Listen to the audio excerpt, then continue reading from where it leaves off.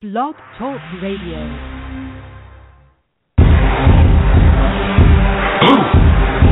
Yeah. You already know what time it is. It's that official time where we take this worldwide. Let's go.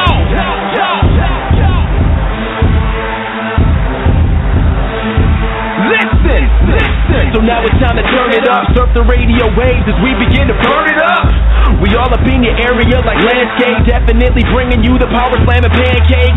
It's a mandate that you tune in. It's time to move out so we can move in and recognize that this is no illusion. I'm here to clear the air so that there is no confusion. It all started off in the book of Genesis when Jacob was wrestling with who he thought was his nemesis.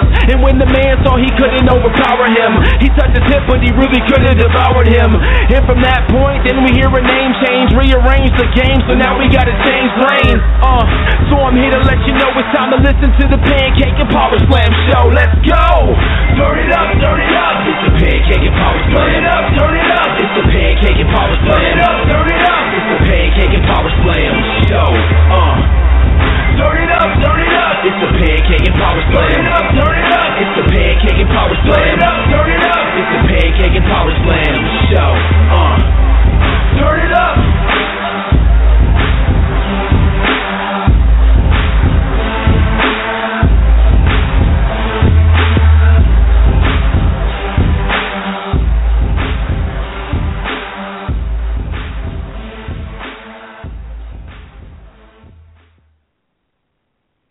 You are now listening to the Pancakes and Powerslam show, hosted by Chris Featherstone and Derek of Crave Wrestling. This is the new Tuesday Night Titans.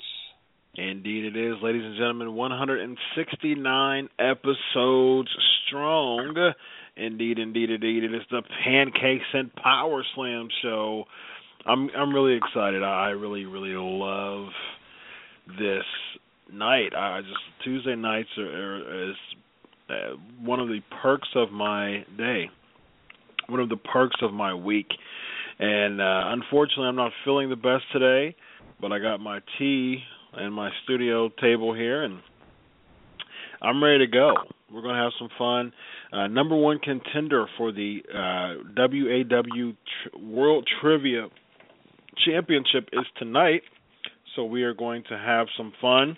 Of course, we have weekly wrestling talk, and we are going to talk about, for the Flavor Week, we're going to talk about, in honor of Nature Boy Buddy Landel, who unfortunately just passed away this week from a reported car accident. Unfortunately, it's just so sad. He was only 53 years old too, such a young cat, and yeah, just really tough to really see these things, and you know, Dusty Rhodes and now Buddy Landel, and just really tough to see. We'll talk a little bit more about Buddy Landel later on and throughout the show. And in honor of Buddy Landel, one of the major titles that he held was the NWA National Heavyweight Championship, and we're going to talk about just the prestige of that title back in the 80s and other defunct titles that was during the reign of the NWA and the WCW, and I believe that this is going to be a two-part series. I think we're going to talk about this week and next week because there's so many titles to talk about and so much lineage to talk about. Of course, we have the things like the European Championship and the six-man championship, the U.S. We talked about the U.S. Tag Team Championship already. We'll talk a little bit more about that. Just all the defunct titles. The television championship was defunct right before, during WCW's days. It had some life to it, and then it sizzled out and fizzled out just before WCW ended. So there's a lot of titles to talk about that we are going to talk about, and we're going to have a lot of fun doing it. So today we're going to talk about the NWA National Heavyweight Championship, and we're also going to talk about the WCW World Six-Man Championship. time permitting. And just as as a sign of respect, before we get started, we are going to give a moment of silence for the Nature Boy, Buddy Landel.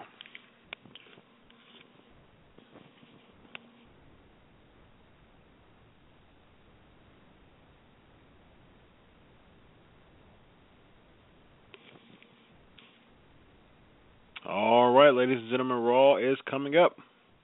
You are now listening to the Pancakes and Powerslam Show by Crave Wrestling on Blog Talk Radio. Be sure to follow Crave Wrestling on Twitter at Crave Wrestling and join the Facebook fan page Crave Wrestling. And indeed, the Pancakes and oh, nice. I absolutely love it already. Nice picture. If anyone who's listening, there's a lot of people listening throughout many channels of social media, through of course the WAWNation.com live stream, and then of course subscribing on iTunes, and then of course through Blog Talk Radio, and of course on Facebook as well. Many and on Twitter as well. So many different channels of listening to the show. But I would encourage everyone who's not listening through the WAWNation.com to come on through with the live chat. I'm telling you, the memes and the pictures that they show is very wrestling connoisseur, wrestling expert. I love it. They have a picture right now of the NWA National Heavyweight Championship that Buddy Landel wore in the mid-'80s. And so, yeah, I was awesome. Thank you so much. Great. Get on them vitamins, Mr. Featherstone, is what it is. Yeah, you know what? I'll tell you what. One of the reasons why, well, my wife actually gave me this sickness this time. It's been I have two little boys, and it's been going around the house. My boys are in daycare. They're almost 3 years old, and my youngest will be 5 months and 3 days. And that's the one good thing about kids is they get a pretty good immune system, but daycare will pass some things around in the household. So the only thing this is doing is just sharpening my immune system. It usually starts with a sore throat, and that's what I have now, just sore throat, and your body start aching, and that's where I'm at right now. So I got some tea with some halls in it, and I'll be good to go. So I definitely appreciate your care and concern, and I greatly appreciate it. So, ladies and gentlemen, let's go into I got two boys and not catching what they got is impossible. Exactly. Great comment right there. The first, nice, Trivia Championship trophy. I like it. It's awesome. Good stuff. All right, let's start with the trivia then. The USWA was a merger of what two promotions? The USWA was a merger of what two promotions? And with that, we're going to get started into Raw. Derek, how you feeling tonight?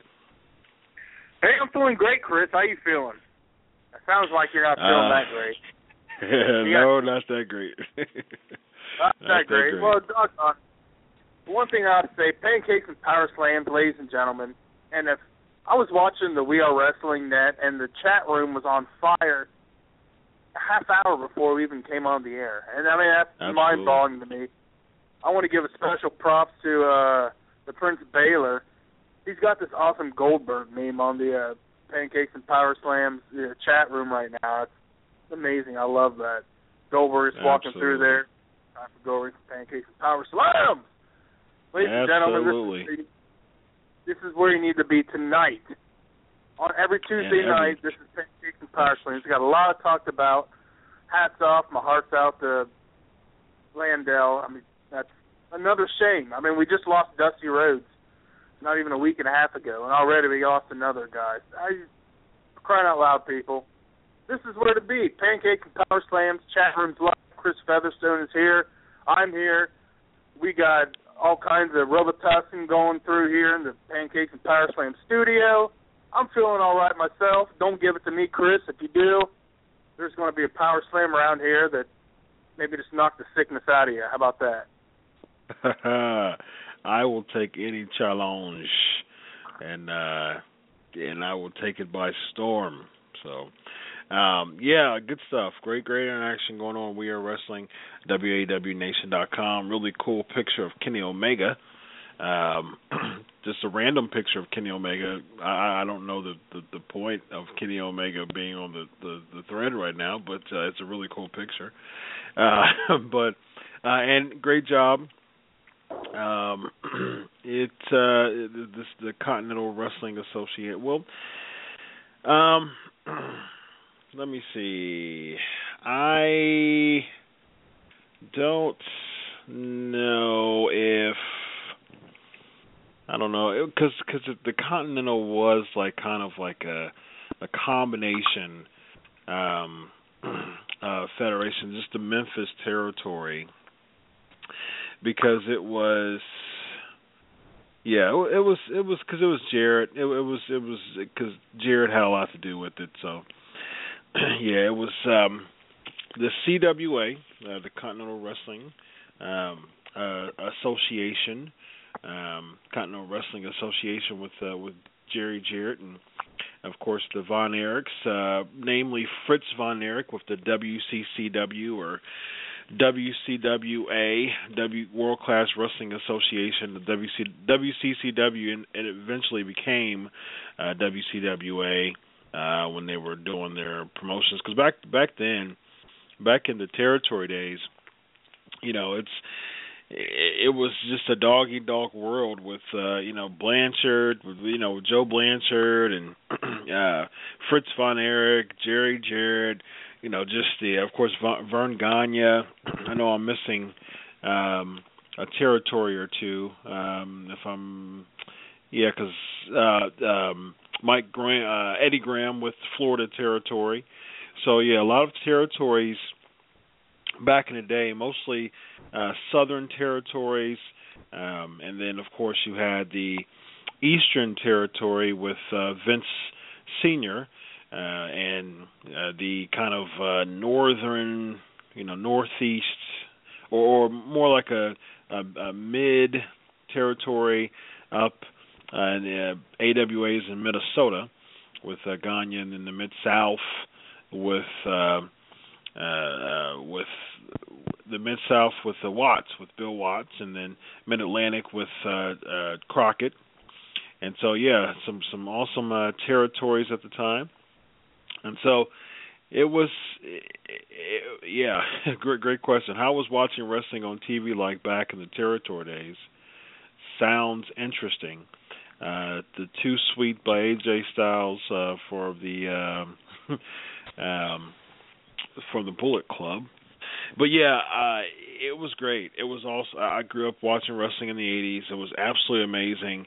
And I tell you what, I would definitely suggest that those who, didn't grow up watching wrestling in the 80s, watch tapes. I mean, one of the best assets of man right now is YouTube. I absolutely love YouTube. I watch, back in the day, I do remember watching World Class in the 80s. I've said many times I was a huge NWA fan. So those were territories in the 80s that I remember watching. I remember watching Global Wrestling Federation in the 90s, and of course, also watched AWA on ESPN in the 80s, in the early 90s, and so it was absolutely amazing. But yeah, I mean, all of that is on YouTube. I would, a lot of times, I've said many times before, I knew about Lance Russell and Dave Brown, and I knew about, some gimmicks, the Master Blaster and Master of Pain when Mark Calloway, of course, The Undertaker was, and it was awesome to see that. And of course, I knew that Dutch Mantell and Bill Dundee was real big in the Memphis territory, and of course, without saying, Jerry Lawler, and then Jeff Jarrett, Jerry Jarrett, and yeah, it was great to see. And yeah, I just got refreshed this past few months. I've been watching hours and hours of tape of the CWA, and it's just something about the old school wrestling feel that is just absolutely amazing to me. I don't know, probably because and Derek, you share the same kind of you share the same tradition, passion that I have as far as old school wrestling. But yeah, I mean, I've been watching CWA footage from YouTube hours and hours, years, from 85 to 89. I've been watching years, hours upon hours with of CWA, and that was so funny. My schedule is so hectic. I have a full-time job, work at a corporate office, and I'm in my PhD program right now. About to be going to become a doctor in a couple of years, and I do ministry work, and most importantly, I have a beautiful wife and two incredibly handsome boys. And out of all of that, I work out a whole lot. And I'm also a certified personal trainer, and it's so funny. I always find time to watch CWA and wrestling episodes. I usually do it in the gym. I usually do it. People usually listen to music while they're doing cardio.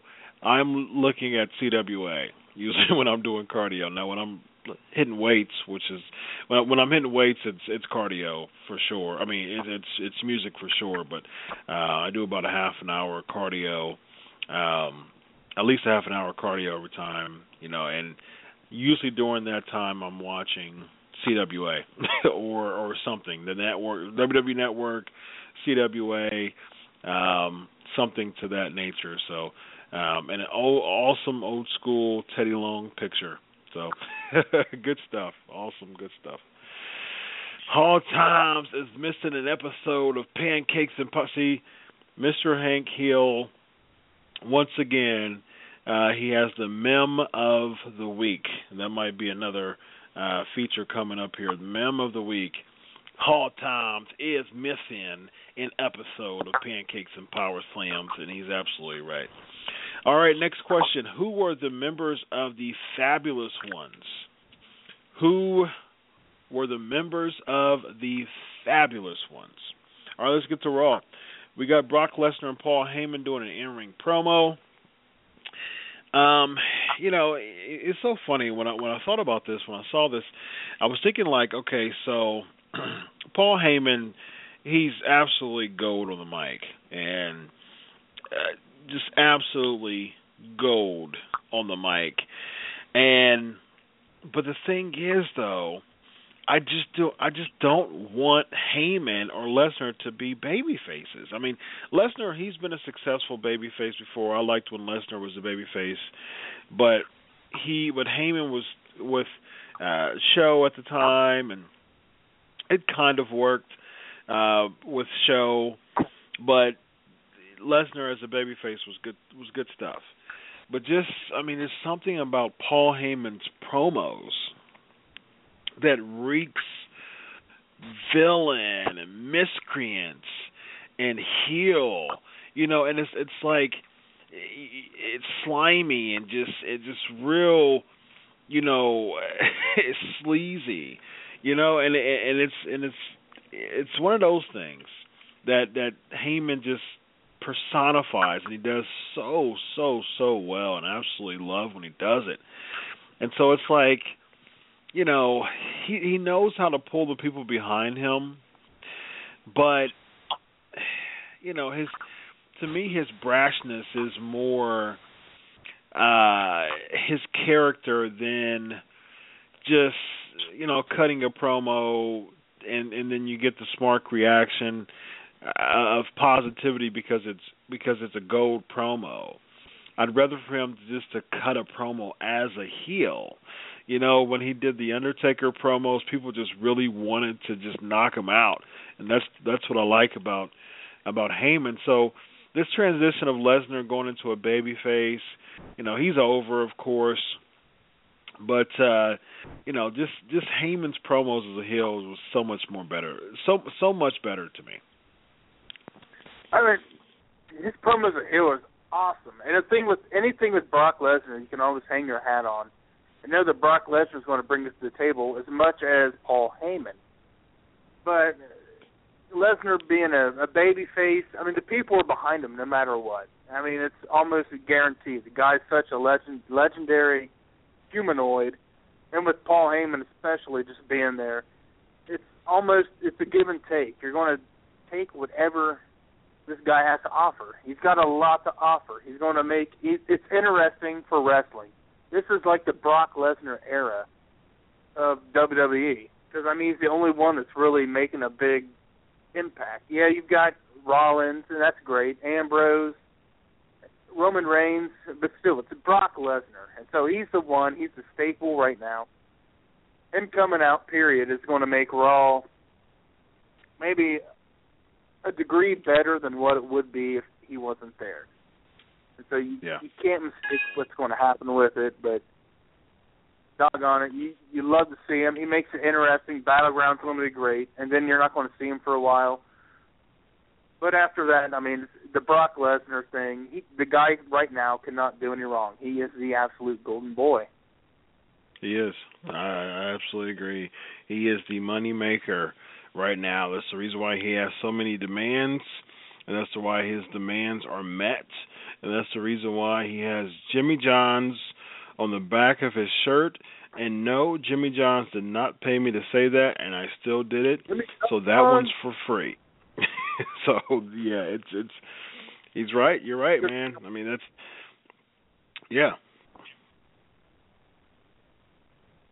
absolutely. He's money. He's absolute money, and you know he's going to be money because you know what? There's something one thing I really liked. I mean, I liked Heyman's pod. I think Heyman was the best podcast that Austin had on the network, bar none, because you had Vince, who was reportedly upset about the podcast because Austin got him out of kayfabe, you know, which is good. You know, people don't want to watch kayfabe-heavy podcasts like, unfortunately, the Jericho podcasts were with Cena and Stephanie. And they want to see, you know, some controversy. You know, just like Eric Bischoff said, controversy creates cash, and he's absolutely correct. And it was awesome. You know, it was awesome that Austin was really trying to squeeze some shoot out of them, and you know it was good stuff. I was a big fan of it. And Heyman, you know, Heyman has a similar mindset of Austin as far as, you know, I have my Heyman hustle, you know, I have other endeavors that, you know, this really isn't my only outlet, you know.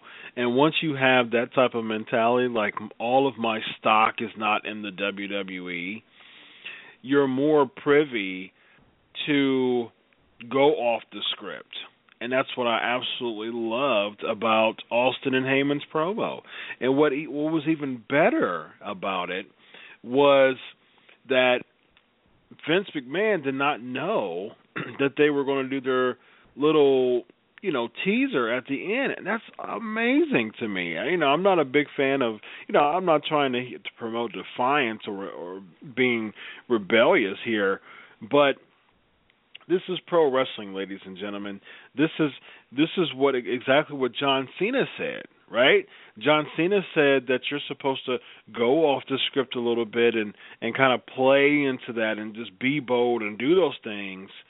Now he's probably eating his own words because Vince McMahon did not like, you know, Lesnar and Heyman doing that. But Heyman's just, I mean, it was Austin and Heyman doing that. but I was a big fan of it. I was a huge fan of it because it got everybody buzzing.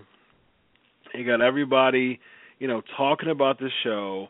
It was absolutely amazing to experience. And it was just all-out fun. It was all-out enjoyable to watch. And so that's the reason why I'm such a big fan of Paul Heyman. So it was awesome. Next we have Kane defeating Dean Ambrose. I mean, it made sense, giving Dean Ambrose a little bit of underdog pop there, and Rollins, trying to get the authority back. I just wasn't to be honest with you, I wasn't a big fan of this Raw altogether because, the Raw was built on Rollins joining the Authority, and the Authority has really been his Achilles heels in a way. It really has. It really, really has because it's unfair because Rollins is such an amazing talent, but his heel character is not really molding and shaping the way that it should be. I was never a fan of him turning heel. I always said Ambrose should have been the guy, but I try to give Rollins a chance of being a heel, but like I said, the Authority is his Achilles heel because Triple H is getting more over than Rollins and J&J Security and Kane and everybody else. He's not really, as a standalone heel, it's not working because we saw that the times that he said, I don't need the Authority, it was just weird, it was flat, it just really didn't work out that much. And so we're seeing that. We're seeing that with Rollins, and just this whole thing being built around the Authority wasn't very intriguing at all. By the way, Steve Kern and Stan Lane are the members of the Fabulous Ones. I hope someone's keeping count right now. Next question is, who were the members of the Slaughterhouse faction and NWA? Who were the members of the Slaughterhouse faction and the NWA? So, yeah, your boy Dean Ambrose loses to Kane, distracted by Seth Rollins. I mean, what's next for Ambrose? So what's next for Ambrose? I mean, Ambrose is going to be fine. It's almost like what's next for Rollins. I mean, the fact that he's going to go up against Brock Lesnar. It's almost like a rinse and repeat of what we saw with RKO Randy Orton. He was a big authority figure. We're behind you. We're going to get this. You're going to get this. He falls flat. He turns face. But now he's nothing. Is that what's going to happen to Rollins? Is that Rollins' fate? He is authority heavy right now, but again, you see the cracks in it, and we're all together again. We're fine. We're friends. I love you guys. I know you're looking out for me. It's obviously so, I hate to say the word scripted, but, I mean, that's the way it is, but that's what wrestling is. It's a story. So, but what's that going to do for after Seth Rollins, after Battleground, after our pay-per-view of July, where's Seth Rollins going to be? He cannot legitimately beat Brock Lesnar. That's out of the picture. As far as I'm concerned, without J&J Security being there, and again, he's an authority figure that they're going to push. Same thing they did with RKO. What are they going to see there? That's the thing with Orton though, and you're right. But even with Orton though, he was a flat face. He was a flat baby face for a while before he turned heel, and the turn was awesome. It was perfectly timed. It was awesome. He had a Money in the Bank contract.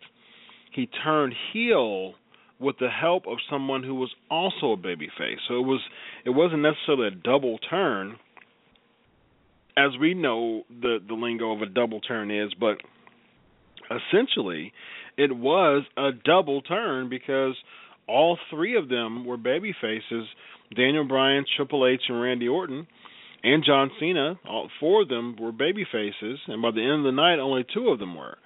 So after Daniel Bryan and John Cena fought, Triple H was he was a baby face at the time. He, was the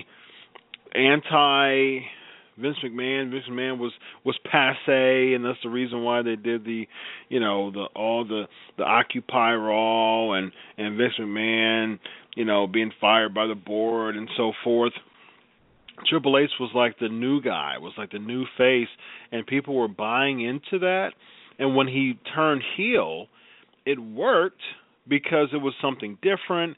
It was, I think it was like 6 or 7 years before he was a heel, before he turned a couple of years ago, and it worked. And then, it was a pretty long span with Orton being a babyface too. So him turning was great too, and cashing it at SummerSlam, it was great. It was absolutely great. But with Rollins, though, see, the difference between Rollins and Orton is Orton, he molded and he created an identity. Rollins was automatically thrust into a heel role without creating an identity for himself. He turned heel and went straight to the authority. I mean, that he was the future and all this, but at the end of the day, it was still an authority angle. It was still even a lot initially into his heel role. It was like it was still revolving around Triple H and Stephanie, and so he finally kind of emerged from that, but still, there's still a lock on him. There's still a reign on him, so to speak, that just can't be detached at this point because he's already in too deep of being an authority guy. So he needs to break away from it. I'm really going to like this babyface turn because I think he has the ability to be, to have like Jeff Hardy 2.0 pops, and I think it'll work. I definitely think it'll work, and hopefully it does, and I think it has a really good chance of working. Next we have Sheamus versus Roman Reigns, and I agree. Turn Ambrose heel. I totally agree. And the Slaughterhouse was Cactus Jack, Buzz Sawyer, and Kevin Sullivan. Great job. Good stuff. Great job. I love smart wrestling fans. I absolutely love smart wrestling fans. Because you have people who just watch wrestling and don't know their history, and they make just offhand comments that just doesn't make sense. And then you have smart wrestling fans that know their history and appreciate and have passion in the business, from the beginning. And I absolutely love conversing with those people. Sheamus versus Roman Reigns, I liked this. The crowd wasn't necessarily in this match as much as they should have, but I see money in this match. I absolutely see money in this match. I think that they're brawling. They both were just no-nonsense, hard-hitting brawlers. I like that. I really want this match to main event like a SummerSlam or a Royal Rumble or a Survivor Series. I want this match to be a main event of that because Roman Reigns is increasing his arsenal and Roman Reigns is starting to create an Undertaker type of arsenal. Very ground and pound, very spotty moves. Undertaker was notorious for having spotty moves, like the old school and the back elbow and the Irish whip to the big boots and things like that. He's very spotty moves, and Roman Reigns is having spotty moves as well.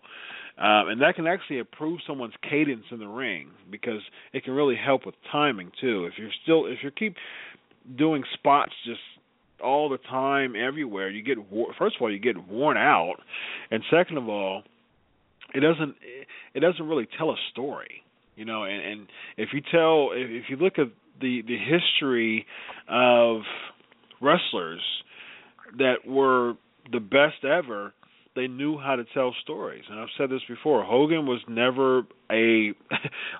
not even in the top 1,000 of best wrestlers, but Hogan is the best character, the best wrestler, not from a technical standpoint, but the best wrestler ever in the business.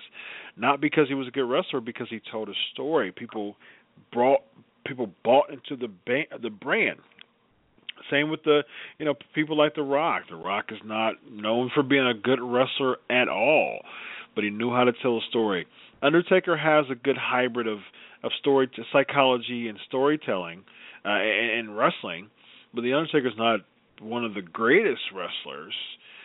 So you have all these people. Dusty Rhodes, Dusty Rhodes was certainly not a great wrestler by any stretch, but he knew how to land a bionic elbow to save his life, and everybody in the crowd was sold completely on a bionic elbow that would have some jiggling and shaking and boogie woogie, and at the end of the day, it's an elbow. So he knew how to tell a story. So you got to see these high flying wrestlers is great. It's great to see. It's amazing. Neville is amazing. Evan Bourne is amazing. I like the fact that he's no longer in the WWE, because he's actually making steam in ROH as Matt Sydal again. But it's like speaking of Matt Sydal, ACH is another person. Awesome in the ring. Kofi Kingston is another one. But if your wrestling career, John Morrison is another person. The reason why he couldn't become a big main eventer, because he was the same philosophy. You got all these spots, but you're not telling these stories. And so, that's why the Hogans and the Undertakers and the Andres and the Dusty Rhodes of this, generation and generation before us, they're on the Mount Rushmore. Not these people who do most of their, wrestling with spots. So it's tough. It's tough to realize that, but it's absolutely true. So, what do you think about that, Derek? Well, honestly, for me, Roman Reigns right now, you think about it, 3-4 months ago, Roman Reigns expected himself to be a lot farther than what he is today, to go up against Sheamus for the Intercontinental title. But again, it's almost shaping Roman Reigns to be, okay, maybe next year, maybe sometime soon, but it's kind of disappointing to see a Roman Reigns like that. And for Sheamus, that's great for him. I'm happy, because this can be a great feud. Both of the guys can go. They can put on a good story. Like you were explaining, the story is everything you need. Hulk Hogan, Dusty Rhodes couldn't wrestle a dime, but they could tell a story that would just absolutely make you engulf into what they're telling and just totally get behind it. I loved it. It was so spectacular. Absolutely. I was thinking and about people will literally cry in the aisle. Like, people would cry. Fans would cry when people would win. Like when Dusty won, the World Championship, the NWA Championship. I remember, firsthand Ron Simmons. When he beat Vader. That was one of my all-time favorite moments in wrestling history. The crowd went bananas, and there were people out in the crowd crying because they were so engulfed in the story. Neither Ron Simmons nor Vader were anything close to great wrestlers, but they told a story in the ring. The underdog, the African-American underdog of Ron Simmons. Can he do it? No one's ever done this. No one's ever been at this type of plateau. And, he the biggest hurdle that he has is a, 450-pound mastodon in Vader, who was just, beating everybody's butt at the time and just running roughshod in the WCW. But it took, it was a power slam. It was a it was a very titillating 3 count, and the crowd erupted. It was absolutely amazing. And so those spots and those stories is, you're never going to lose that essence in wrestling, and we never should. We never should lose that type of essence in wrestling. I know it's a new day. It's a new era. But at the end of the day, wrestling is still, especially all these people in the We Are Wrestling live stream, they should really understand what I'm talking about. Just as far as at the end of the day, wrestling is still about telling stories. It's still about, hero versus villain. It's still about telling stories. Yeah, we have it wrapped in a different box, but it's still the same substance inside. Next we have Bray Wyatt. Yeah, and then as far as just the Bray Wyatt teasing Roman Reigns, you know what? I was very, very apprehensive of this feud. Very apprehensive of this feud. But if you're going to do the feud, do it like they're doing now. Because I was really apprehensive because Bray's over. Bray still has that smarky, fan cheer. But I think this is a very, very good way of making both of them relevant. I was really leery of what they're going to do to make this feud actually relevant to make both of them important. And I like it a lot, actually. I think it's very creative that they're kind of bringing that realness with Roman Reigns' daughter and then singing the I'm a Little Teapot, and it's going into the Father's Day. We saw the Father's Day, promotions and things like that. I like it a lot. It's a good way to make Roman Reigns even more, even more evolved in the fans' eyes. This whole year just seems like they've just called an audible on Roman Reigns altogether. After the Royal Rumble, it just really seemed like they would have called an audible. I think if the fans would have cheered Roman Reigns, we probably wouldn't be seeing this type of trail that he's going this whole year. And kudos to the fans about that. Kudos to the fans on that. This is not organic. This is the same thing as that you did with Cena. Like you're not going to pull this one over our eyes because you did it to John Cena and it didn't work. Why would we support Roman Reigns? And I agree with that. I like it. I like that type of reaction that it's not organic. I've been a Roman Reigns apologist for a long time, but I do agree with this is a much better path to build Roman Reigns than just thrusting him in the main event like they did. So I like what I'm seeing with just the audible that they called with Roman Reigns, and I think his feud with Bray Wyatt and the way that they're doing is going to help him too. I kind of like the Wyatt pop-ins that he's doing with superstars. As of lately, it kind of keeps him relevant. Maybe that's his thing. Maybe he just kind of pops in, throws a clothesline, knocks you out, but he starts a major feud that still keeps him relevant as far as in Roman Reigns. He doesn't have the whole much going on for him. Yeah, like we mentioned earlier with the Sheamus. That's going to go so far, but really Sheamus isn't anything that Roman Reigns really has to concern himself with.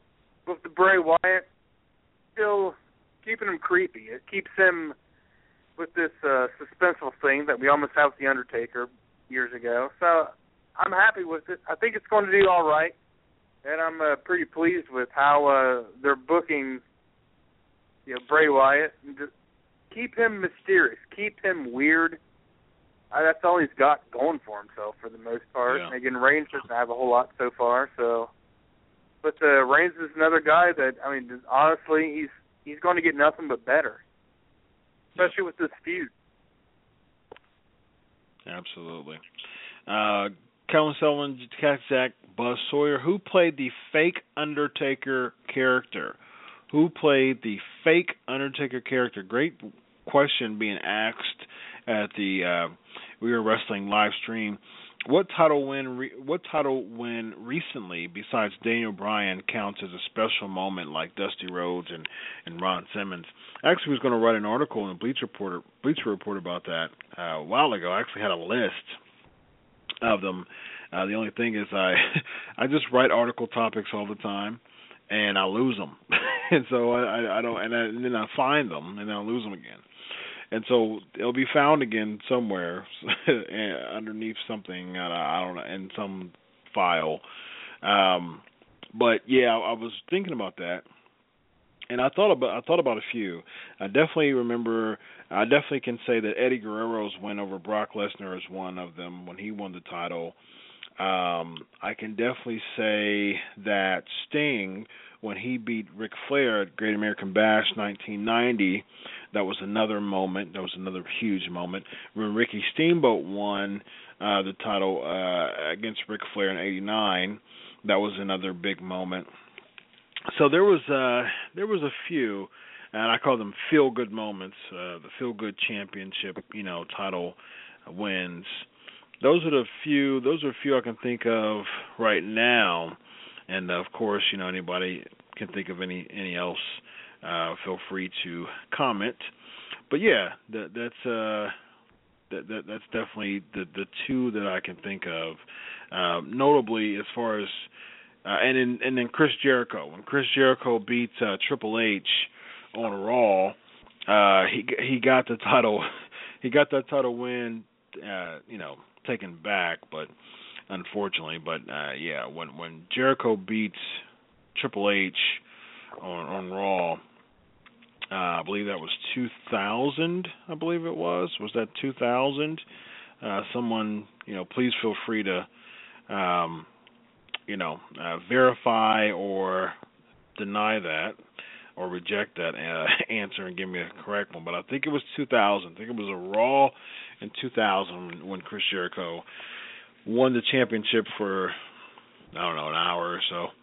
So, yep, 2000. Good job. Thank you very much. Thank you for that confirmation there. Awesome.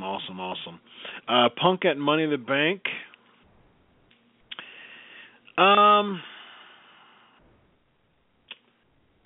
No, I don't think so. I think it was it wasn't like the feel good moment, like there's no way that this person's going to win. Like that was like you are the ultimate underdog. And Punk at Money in the Bank was definitely a win that erupted the crowd. But it wasn't like, the proverbial David versus Goliath, so to speak. When Ric Flair beat Vader at, I think it was Starrcade 93, if I'm not mistaken, that was another moment. Flair beating Vader. Feel free to confirm that too. I think it was Starrcade 93 when Flair beat Vader for the WCW World Heavyweight Championship. Yeah, Mankind's WWE Championship. Yeah, I agree with that. It's definitely one. All right, so the next Mysterio and Raw. I think Mysterio at Mania was more of a shocker than Mysterio on Raw. I think I like the Mysterio reference, but yeah, I would certainly say Mysterio at Mania. The only thing about that, though, is that a lot of people criticize that because of Eddie Guerrero's passing, the year before in 2005. So, who was known as? Oh, okay. So wait a minute. Fake Undertaker character. Still don't have any fake Undertaker responses yet. Correct, it was 93. Thank you very much. Flair and Race, yeah, I think I agree with that. I totally. Bret Hart beating Ric Flair was good. Yeah, I can definitely agree with that because you're right. Because Bret Hart was just kind of he was almost fresh out of his singles run. It was 92, I believe, And so it was good.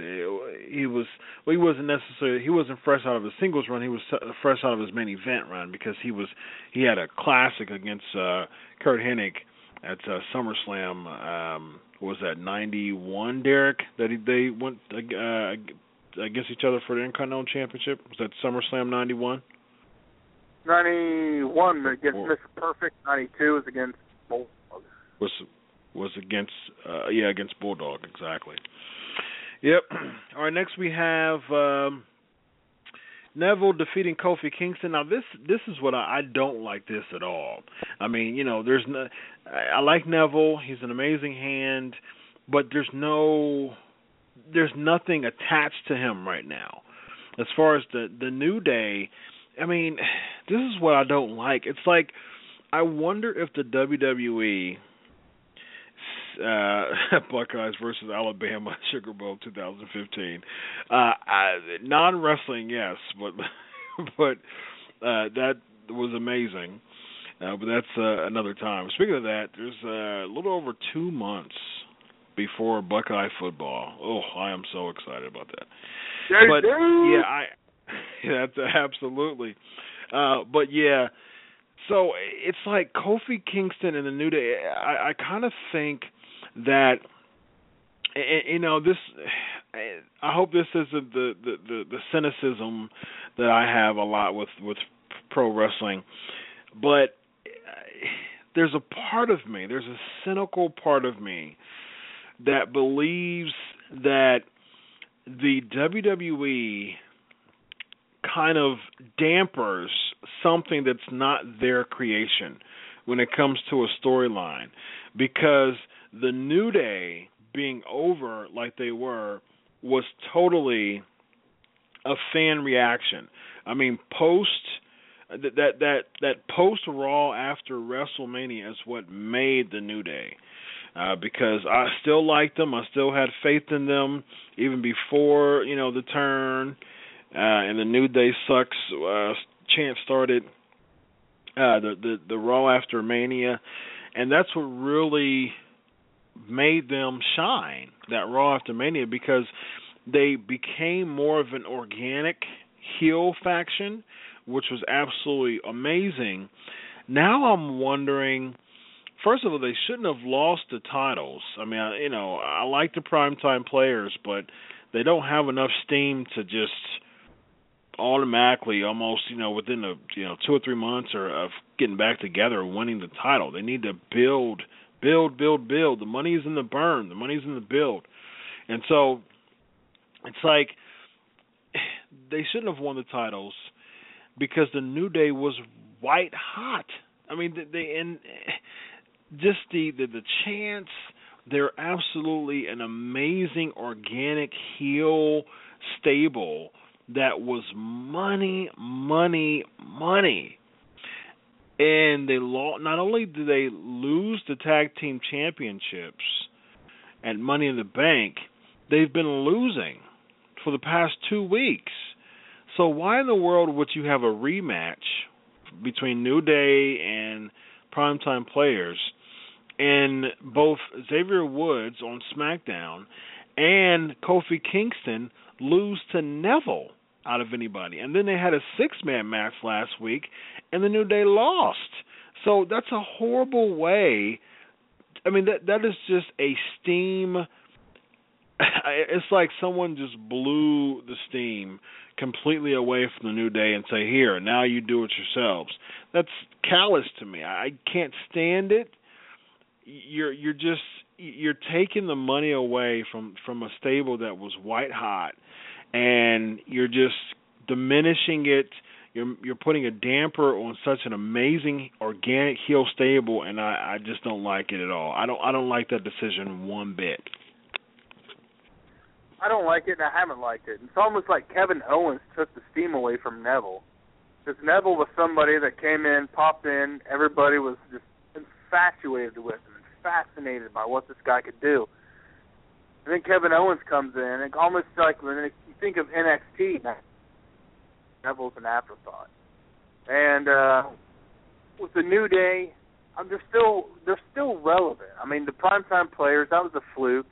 that shouldn't have happened. It did. I don't know why. I don't know if anybody can really explain why it was a good idea.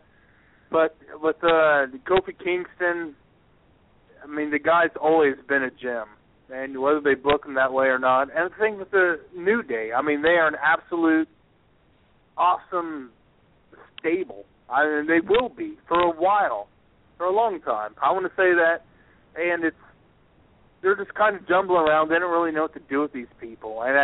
But again, with Neville, he's kind of an afterthought again. And you got Kevin Owens right there. And the New Day with the primetime players, I don't really think this is going to put a big hinder on the New Day. It was a dumb idea to take the belts away from them. They'll get it back individually. They're still taking care of them. The WWE's taking care of the New Day. And, I mean, they're nourishing the fact. They know what this is going to be with them. At least I hope so. I mean, it seems like they can. But, yeah, they make dumb decisions in the meantime, and that's just the smart in me coming out. Yeah. Who was known as the Games Master? Who was known as the Games Master? And I totally agree with the quote here. Getting over organically is a no-no for Vince McMahon. That's absolutely true. Real quick, we had a mention here on the live stream how just some thoughts about the Tokyo event on July 4th. Now the 4th of July, any day of July. Well, I can't say that all the time because my son is 5 months and he gets up a lot and wants a bottle or just some comfort.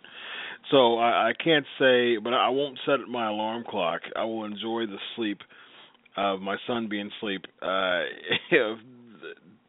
for July 4th.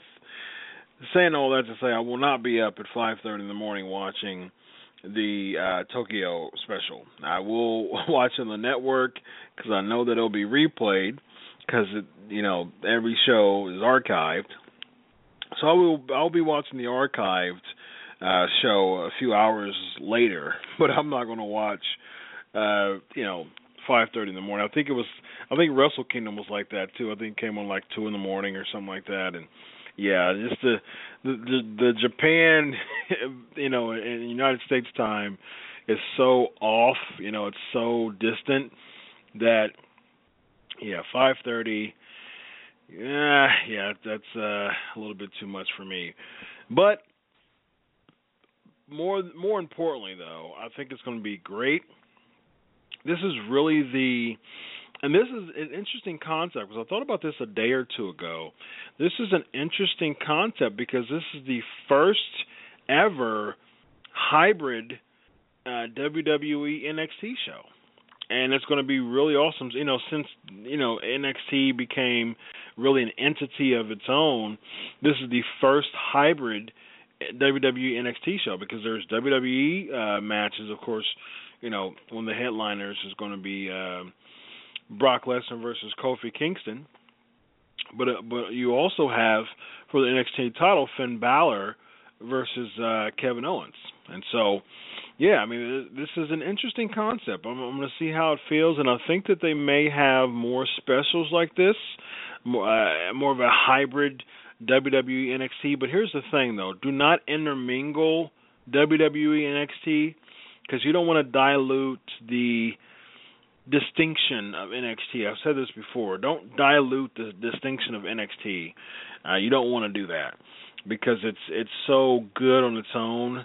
And if you get a little bit of WWE flavor on there, that's just the wrong flavor for NXT.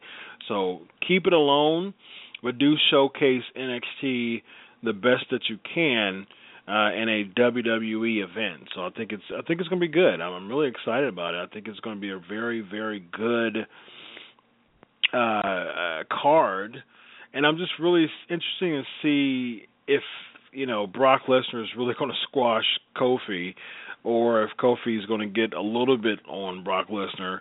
I really don't think Kofi has a chance of doing anything really, but I definitely think Finn Balor is gonna win this one. Finn Balor is currently my as far as active wrestlers, I would probably say Finn Balor is number one or number two for me as far as favorite active wrestlers.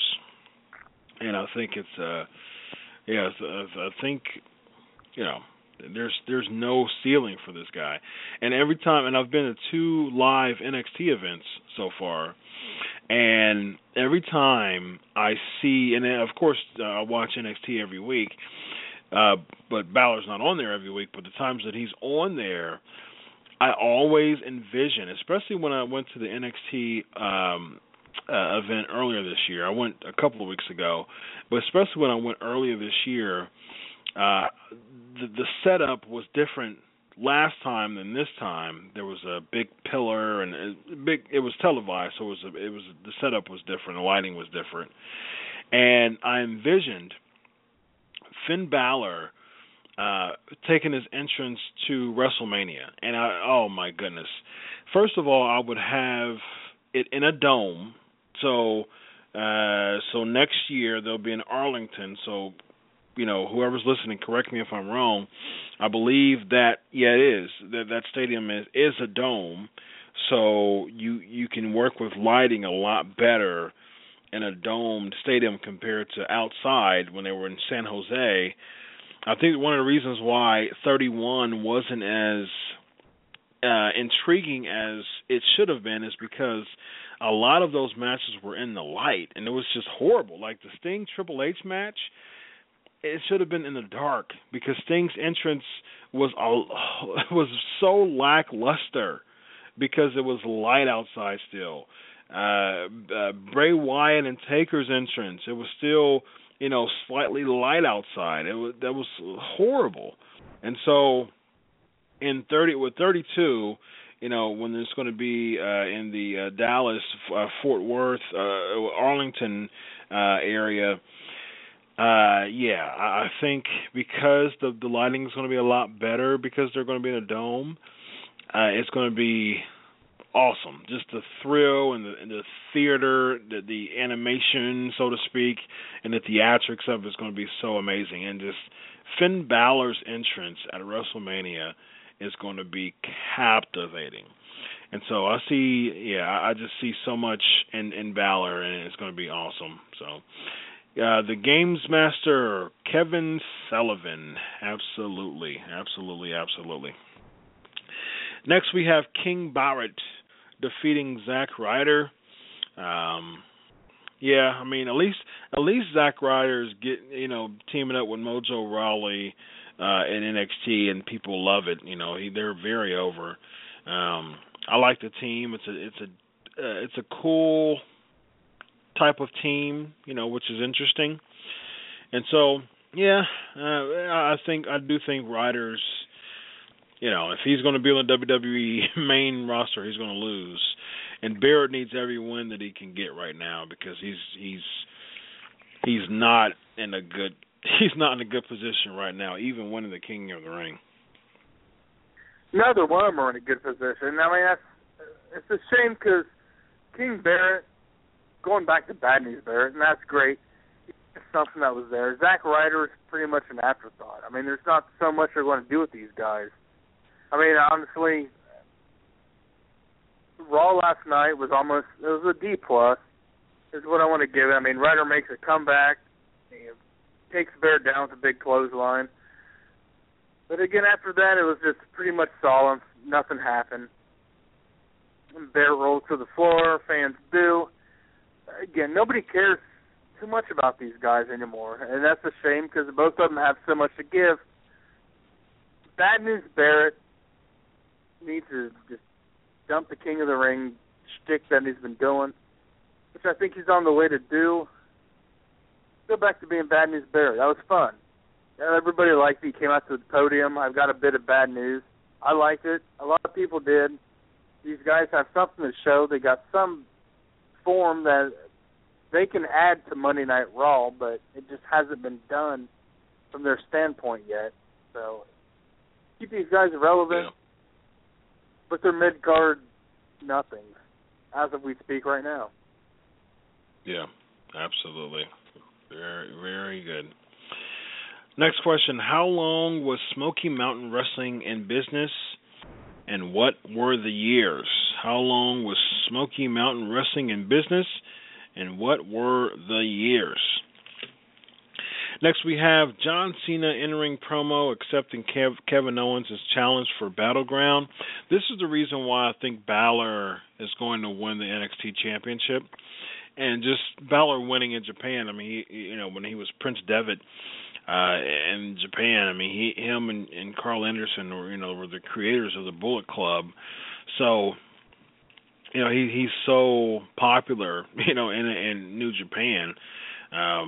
And so notable, so he's the place is going to erupt, for Balor, and his entrance is going to be pretty awesome, and it's going to be great, and so I'm really looking forward to it, it just makes sense for Balor to win at the Tokyo Dome. First of all, it was supposed to be a house show, and then they made it.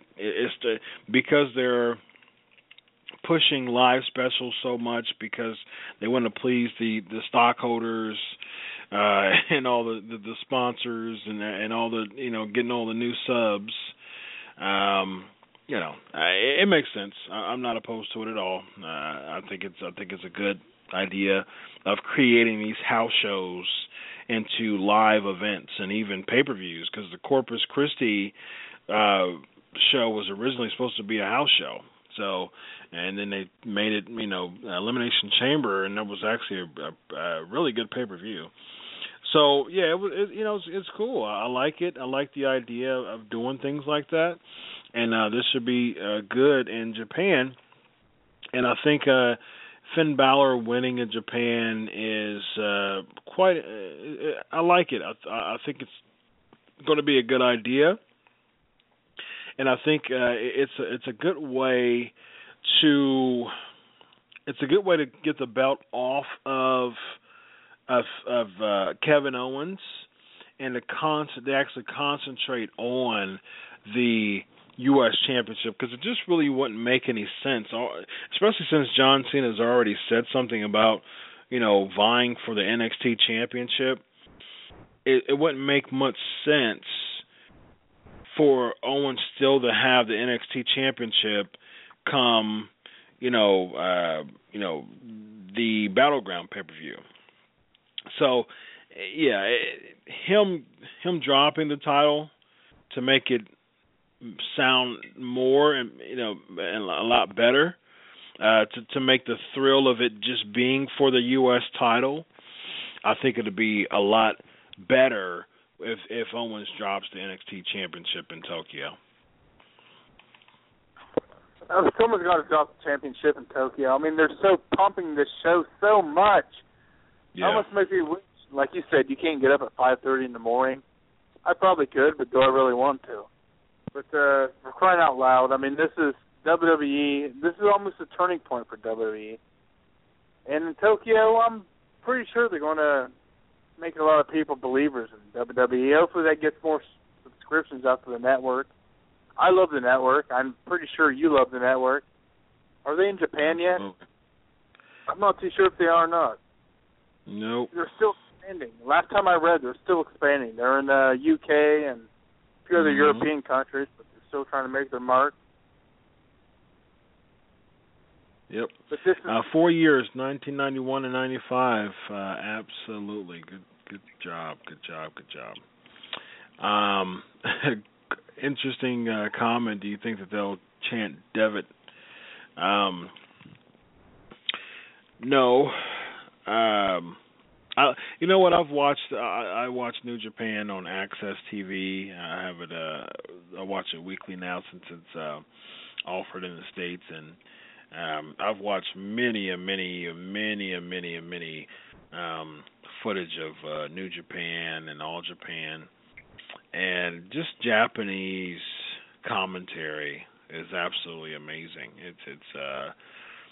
I just watched a clip today actually of AJ Styles coming to New Japan. I was listening to a shoot interview that he had recently, and I told I think it was Eli Drake or somebody I told that we were interviewing recently that I just listen to shoot interviews all the time, and yeah, it's interesting. No, I think it was a fellow radio show host that I was talking to for a while, a couple hours, and we was just kind of giving each other encouraging pointers and just really encouraging each other, because we're two of the only long-standing pro wrestling podcasts, other than all these wrestling podcasts that come out. The Pancakes and Powerslams show is nearly 3.5 years old now, so that's absolutely amazing. It's older than any of my kids. So that's my wife and I were actually talking about that recently, about how much I love this show and how much it just perks my week. I just love it. I have such a busy schedule. Like I said, I'm about to become a doctor, so all the research that I have to do having this show is absolutely amazing. And we were talking about that, and I was just talking about one of the things that really helps me as a journalist is listening to shoot interviews all the time. And a lot of people know that I'm an avid Christian, and just a lot of the language that I hear is comical, and I just kind of eat the meat and spit out the bones, so to speak. Especially when I listen to Jim Cornette promos, Jim Cornette shoot interviews. But I was listening to an AJ Styles shoot interview, and he was just talking about Dixie Carter and how Dixie was the person that was behind him leaving. They just really couldn't negotiate anything. And I ended up watching the time that when he came to New Japan and when he joined the Bullet Club and turned on Kazuchika Okada, the Rainmaker. And it was when he took his jacket off. When he took his jacket off, he had a Bullet Club shirt on, and just a comment, Bullet Club. It was just awesome. And this, one of the, I don't know if anybody ever watches American Ninja Warrior or Ninja Warrior, and then now it's become American Ninja Warrior. But Ninja Warrior commentary is just the same way.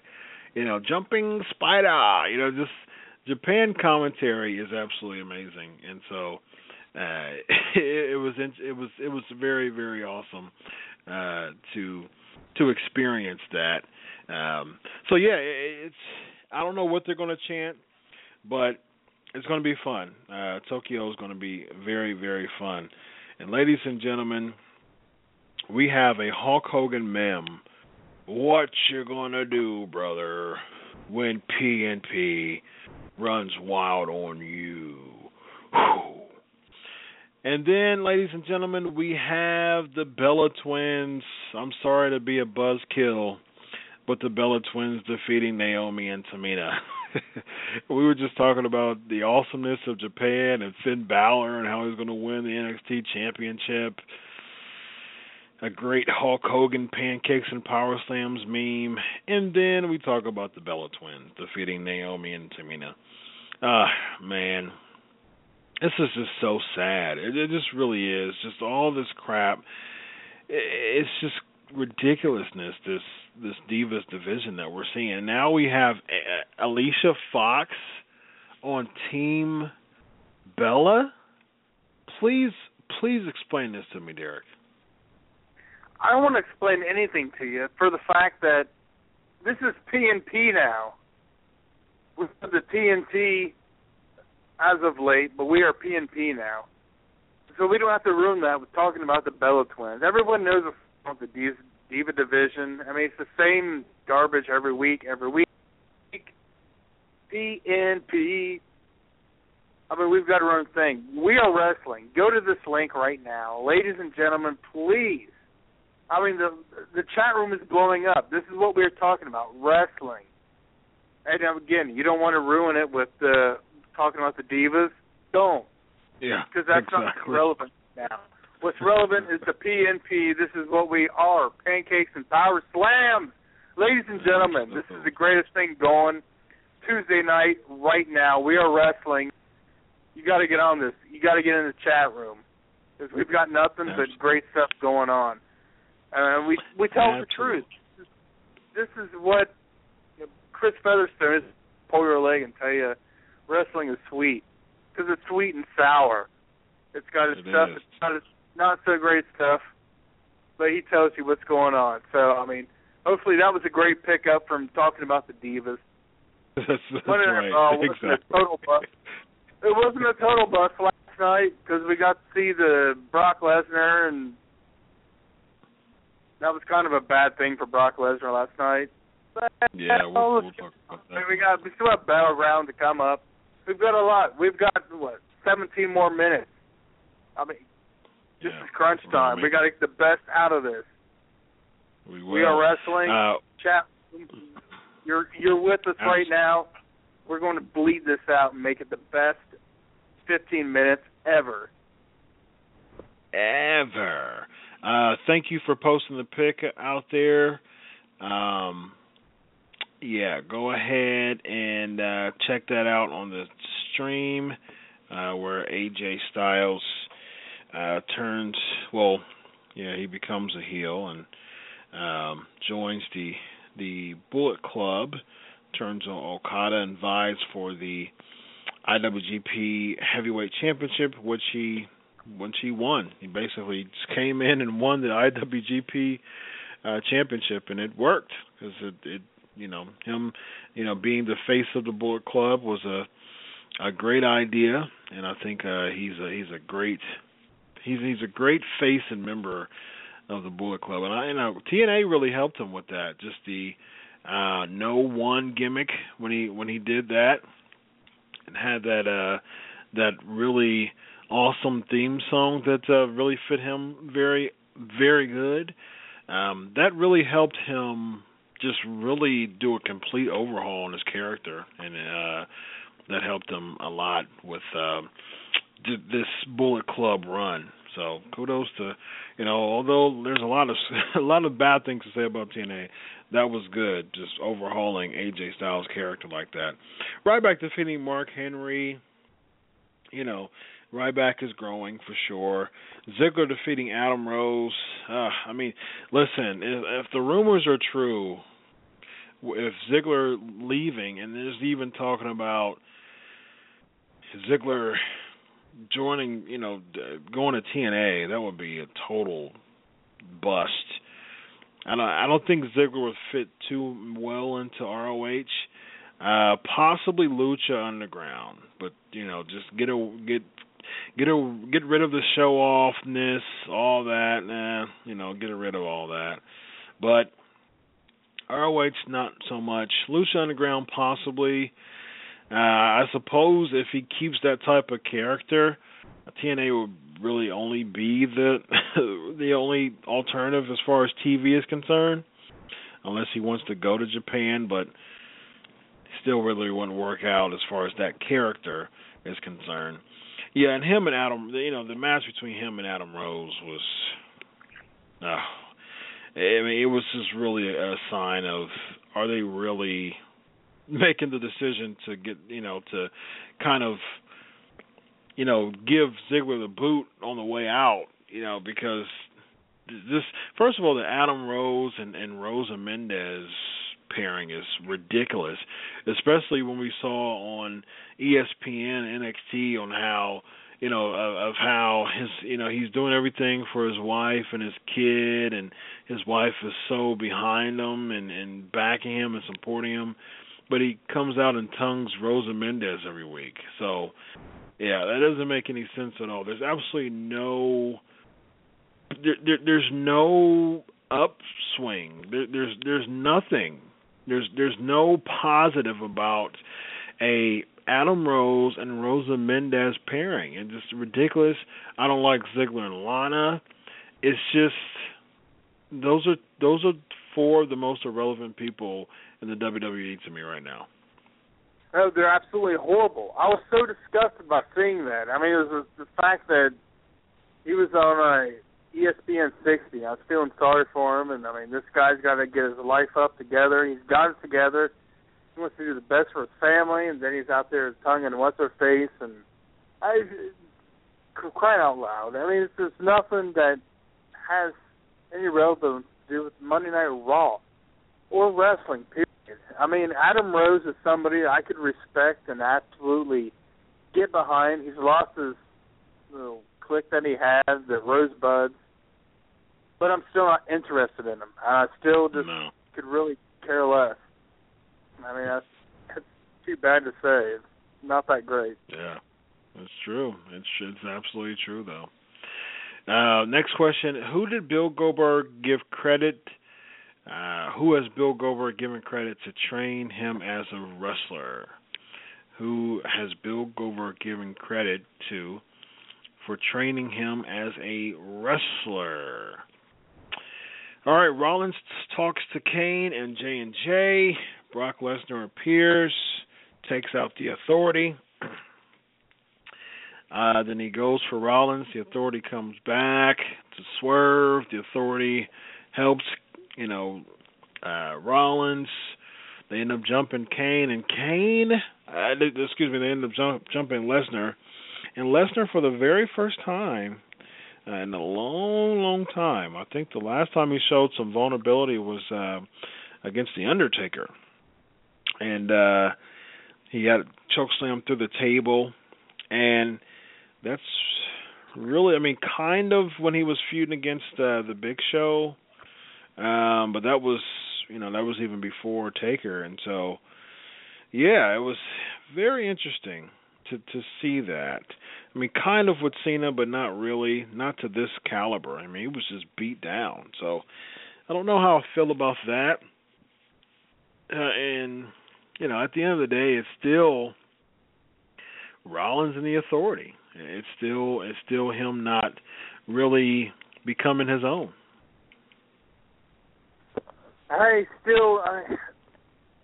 Of course he's not, and that makes Brock Lesnar look like a punk going into Battleground, but not really, for the fact that he's Brock Lesnar. And Rollins again had to use the Authority to make him look tougher and better, and we're all friends again. It's kind of, the worst thing is it made Brock Lesnar look bad.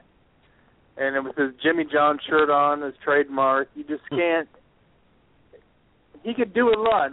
He totally just bowed down and let them beat him down, and it did not look right. Didn't look fresh or real. Because Brock Lesnar could totally just decimate anybody in that ring at that point. And with the chokeslam from Kane, it just looked so, give me my money and let me go home. Yeah, exactly. Pretty much what they presented. And it's not believable. He's probably going to win the title back at Battleground. If not, of course, Kane or J&J Security is going to have something to do with it. That's pretty much what I got from that segment. Exactly. All right, ladies and gentlemen, you know what time it is. It is now time for the flavor of the week. All righty. NWA National Heavyweight Championship. It lasted for 6 years. But, just the name, though. I suppose it's akin to the... Well, I suppose the U.S. Championship is akin to the Intercontinental Championship as far as prestige and status is concerned. But just that name just sounds so important. The NWA National Heavyweight Champion. And Orndorff had it a few times. People like Tommy Rich, He had it for a couple times. Tommy Rich was actually NWA World Heavyweight Champion too. That's one of those NWA World Heavyweight Championship reigns that you're like, eh? And we'll talk about that too. Just head-scratching NWA World Title reigns, in the 70s, 80s, and 90s. But Ted DiBiase was world champion, but Blake Landel, he had it he had it for a little bit. But the thing is, he beat Terry Taylor in 1985 at Starrcade. That was one of his biggest moments of his career, winning the championship at Starrcade. So it was a really good it was a really good title at the time in the early to mid 80s in the NWA. And because the NWA was such a huge territory, it was good to have a title like this to really kind of mark your prestige. And speaking of Dusty Rhodes had it for about 3 months. And so, yeah, he was him, and if it wasn't the TV title, it was the National Heavyweight title. Him and Blanchard were feuding over that too. So, the memories that we have of the NWA, and then then it came back in the 90s as well. And I believe it's still lasting actually. But yeah, just the 80s memories of it was absolutely amazing, and I remember watching NWA back in the day, and people like Dusty Rhodes and Tully Blanchard holding it, and it was great to see. It was great to see, and I remember Paul Orndorff had it a lot, and that was before he was with the WWE, and that's pretty much where I first remember reading his name or hearing about his name. Dusty Rhodes had it, Buddy Landel, Terry Tyler, but again, Larry Zbyszko actually had it back in '83, and yep. It was the title. It was great, but again, it was just one of those filler titles that you've got it now, but what does it mean for you later? For some people, it did all right, but others, it was like you're already an established wrestler, like Dusty Rhodes. What did that do for him? Probably not too much, because he's already been at the top of the mountain. Paul Orndorff had a lot to prove. He was at the WWE. Didn't really do much with the WWE back in the day. I mean, he was the main eventer, but title-wise, not so much. So it was a great title for him. We'll talk about that in the coming weeks, too, just as far as wrestlers who hit a glass ceiling in their main event run, and we'll definitely talk about Paul Orndorff as well. He had a chance to become champ. Where on the network should I start when it comes to great question. Where on the network should I start when it comes to the great old school wrestling? I want to start on the network and work my way to the older stuff on YouTube. I would start with the Madison Square Garden shows that they have on the network for the WWE. Definitely Saturday Night's Main Event. Back in the mid-'80s and late '80s, Saturday Night's Main Event is a really good place to start as well. And of course, that's probably, as far as old school wrestling, that's really good, because of course you have the WrestleManias and the big pay-per-views, but when you want to get to old school wrestling, that's really a good way to start. Saturday Night's Main Event. Good stuff. Great question. All right, ladies and gentlemen, last question is, I don't know who's keeping score, I've seen it a couple times. Sergeant Buddy Lee Parker is the correct answer as far as Bill Goldberg is concerned. And who is the husband of former WWE Women's Champion Jazz? Who is the husband of former WWE Women's Champion Jazz? And that is a great segue to say that the answer would be here, July the 7th. So mark your calendars. We also got another announcement for July the 14th, another interview coming. We'll announce that next week. But the answer to that question is the next guest on the Pancakes Powerslam show. Rodney Mack is the correct answer. And Rodney Mack will be here on July the 7th, so it's going to be really awesome, so I'm really excited about that. Ladies and gentlemen, as always, it is an absolute pleasure to, you know what's so funny? I took a little bit of a nap because I double up on my workouts on Tuesdays and Thursdays. This is a couple of summer goals that I want to achieve. I work out about 5 days a week, and I double up on Tuesdays and Thursdays for the summer, for this summer. And I hate missing workouts, and I had to rest, for the show. I had to take a little bit nap after work, but I have to say I feel better. I feel better with this show, and that's what the Pancakes and Power Slam show does to you. It's a healing balm, so thank God for that. All right, ladies and gentlemen, next week we will be here live in living color. Enjoy your week. God bless. Daddy loves Ian and Elijah. Goodbye. Good night.